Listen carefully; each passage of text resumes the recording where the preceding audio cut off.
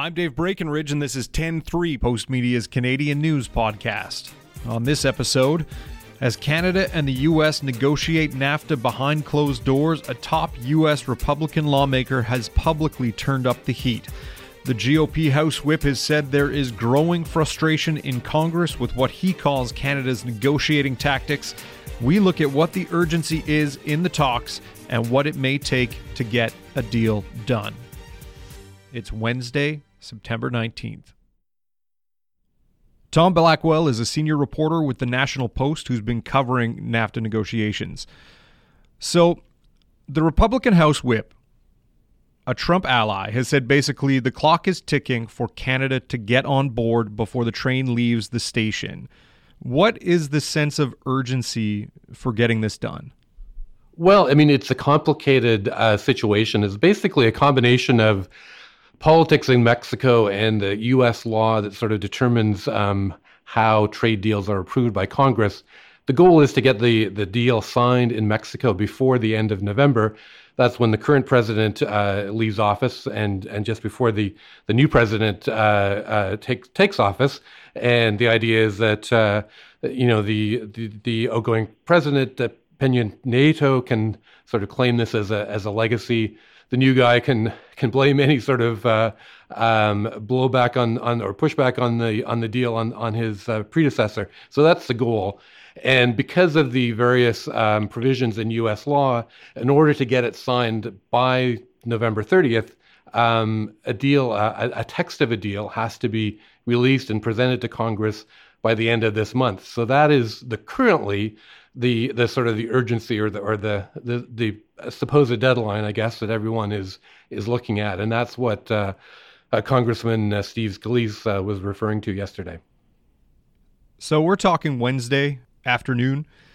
What do you think the chances are of getting this done by week's end? Well, I mean, it's anything is, I guess, is possible in trade deals. That's what I keep hearing. Just when you think that all hope is lost, somehow compromises are made and deals are struck. So, I mean, it is anything is possible, I think, and including a deal by the end of this week. It does seem though that there are a lot of issues that apparently have not been resolved, that still have to be resolved. So, I mean, it seems hard to believe that could happen, but I definitely wouldn't rule it out. So what are these, what is the current divide? What is it that the U.S. wants us to give up on? Where are we still far apart here? Well, I mean, I should start with a caveat that I don't think anyone except those who are, actually at the negotiating table know exactly where the talks stand. But certainly, you talk to people who are briefed on what's been happening and that kind of thing, and you get some sense of what's going on. Certainly, one of the main issues is, as everyone's heard about, is the Canadian dairy industry and Americans' desire to, ideally do away with our supply management system, but at least to get more access to the dairy market. There's the so-called Chapter 19 dispute resolution system, which is for resolving disputes over countervailing and anti-dumping duties. There is the issue of Canadian cultural industries and sort of the carve-out that those have in NAFTA currently, and the desire of the Americans to maybe loosen some of that. There's in the deal the Americans reached with Mexico, there were some elements that dealt with intellectual property rights that would require a change in Canadian law, like, for instance, extending essentially the patent protection for a certain class of drugs, extending the copyright period for artistic products, that kind of thing. So those would be the some of the main issues. Okay, and are there any concessions that we're seeking from the U.S. on some of these, like the trade dispute resolution? We don't want that to be removed. We want to still have something in place in the agreement so it doesn't have to be heard by U.S. courts. Anything else that we're hoping to get out of this? Well, that's an interesting question because, I mean, I think that most of the issues that are, the sort of the hot issues are basically things that the Americans want changed. And I'm not aware of any major ask that Canada has with regards to current American policy around trade. And I think, it was kind of unexpected when the Prime Minister a couple of weeks ago said that, one of Canada's red lines was protecting the cultural industries, because we hadn't really heard that that was an issue. That was something the Americans were really that concerned about. So, I mean, it's possible that the Prime Minister raised that because, if in fact, they get the Americans to agree not to change any of that sort of exemption for cultural industries, Canada can claim that as a victory. But it's not really changing anything now. It's just sort of maintaining the status quo. So, I mean, I think those will probably be the Canadian victories, preventing changes that the U.S. wants and Canada doesn't. Now, Canada had to make some concessions on supply management to get other trade deals done. The European Free Trade Agreement, and I believe it was a trade deal with China. What is the status of what we're willing to give up on with supply management? Or is the U.S. just asking for it to be done away with? Well, yeah, I mean, the official American stance at the negotiating table is that they want supply management to end. I think certain officials, including the Agriculture Secretary, have said, in fact, they're not really expecting that, but they do want more access to the market. And yeah, as you said, it was basically the CETA, the trade agreement with Europe, and TPP, the agreement with I guess now 10 other Pacific nations, that did grant those countries more access to the dairy market, and I think it added up to, between the two deals, about 5% of the Canadian market that we are opening up to those countries. So I mean, I think what I've heard and what other journalists have reported is that Canada is willing to give up that kind of some kind of increased access to the market. So, maintain the basic supply management system, but allow a greater export quota for the United States. That's one thing. And then there's another issue involving a product, and it's kind of complicated, but it's known as Class 7 milk. And this is sort of a new product that the Americans introduced, and then Canada came up with a sort of a low-priced alternative that took away the market the Americans had got. So, the word is that Canada is probably willing to axe that Class 7 program as well. Okay. So what happens if a deal doesn't get done by the end of the month? Yeah, I mean, that's a good question. I mean, certainly, Representative Scalise in his statement yesterday and some others have sort of raised kind of doomsday kind of scenarios in terms of what might happen. And certainly it would definitely not be good for Canada to not be part of a new NAFTA deal. But it's not as if everything would fall apart. I mean, certainly in the short term, the existing NAFTA agreement would remain in place. However, I mean, that being said, I mean, United States imposed tariffs on Canadian steel and aluminum, and it has essentially said that those will be lifted when we reach a new NAFTA deal. So without a new NAFTA deal, that means those tariffs continue to be in place. And also, of course, President Trump has threatened to impose tariffs on auto imports from Canada, and that would obviously have a huge impact on the Canadian economy and on the American economy as well. And thrown into the mix, of course, is the question of whether Congress would approve merely a bilateral deal with Mexico, as Trump has said is possible. It's not clear whether Congress would actually approve that. We'll be right back. I want to tell you about a discount we're offering exclusively for 10-3 listeners on all Postmedia digital subscriptions, so you can get access to more great reporting on NAFTA and other federal political issues that matter to you. When subscribing to the National Post, Montreal Gazette, Ottawa Citizen, Regina Leader Post, Saskatoon Star Phoenix, Edmonton Journal, Calgary Herald, or the Vancouver Sun, just enter promo code PODCAST and you'll get 50% off a 1-year digital subscription. It's a great way to stay informed. Again, that's promo code PODCAST.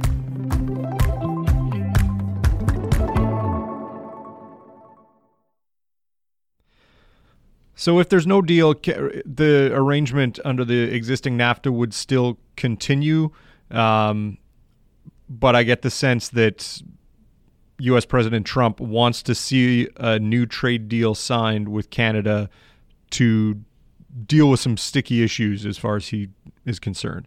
Yeah, I mean, I think also he does, as much as he has made sort of threats, or if you can call them that. I mean, I think he probably does recognize that Canada is, one of the top, I think, 2 or 3 trading partners of the United States, that the two economies are just sort of, intricately intertwined. So, I mean, it would be bad for the United States, I think, if Canada was not part of a deal. I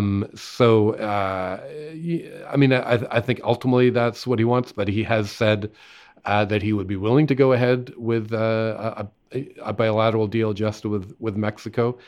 And certainly, I mean, in terms of Trump's complaints about NAFTA, and you remember during the presidential election, he complained about NAFTA, repeatedly called it the worst trade deal ever, that kind of thing.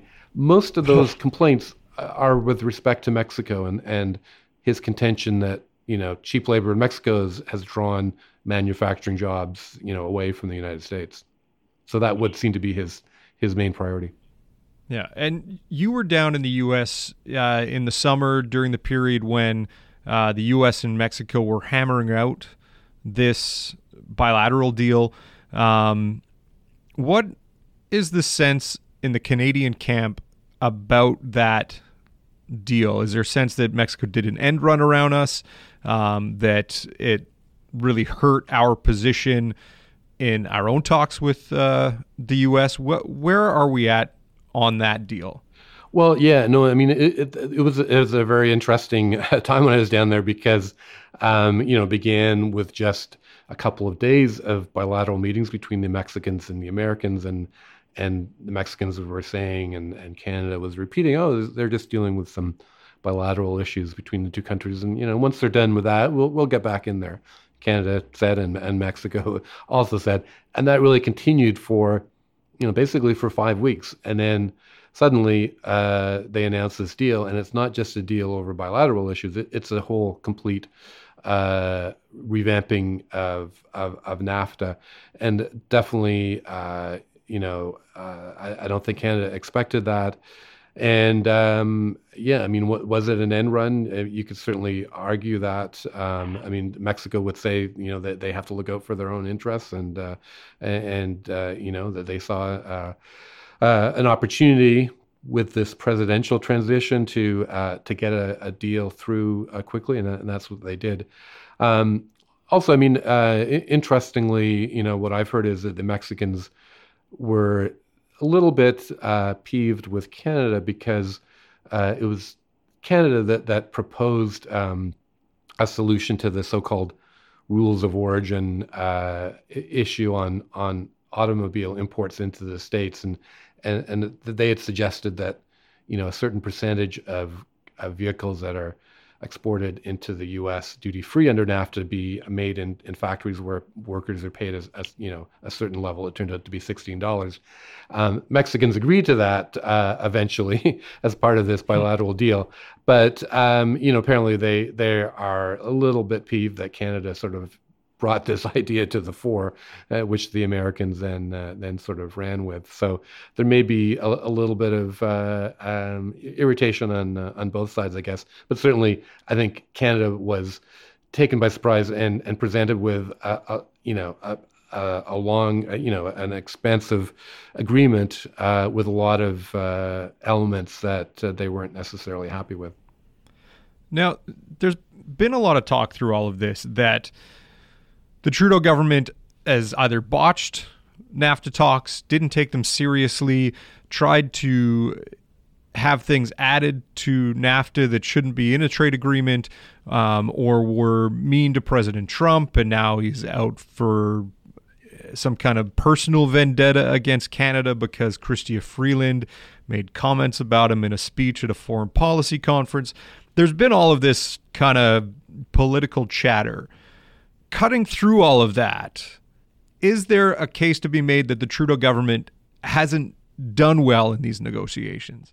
Well, it's a really good question, and one I've kind of, in my own mind, I've kind of grappled with. And I certainly hear from a lot of readers who are convinced that the Liberals have totally screwed this up.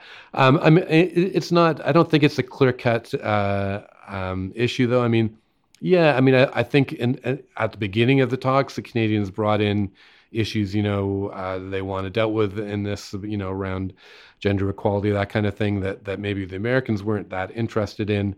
And certainly there were a couple of times when, Chrystia Freeland sort of, with that speech or in interviews with American media was quite critical of, of the Trump administration, which one would imagine did not go over very well. And I think also, I mean, what I've been told is that Robert Lighthizer, the U.S. trade representative, sort of their ministerial level negotiator, he was not happy with Freeland because of this whole Canadian kind of charm offensive where they went out and sort of lobbied members of Congress and state governors and various politicians sort of around the White House.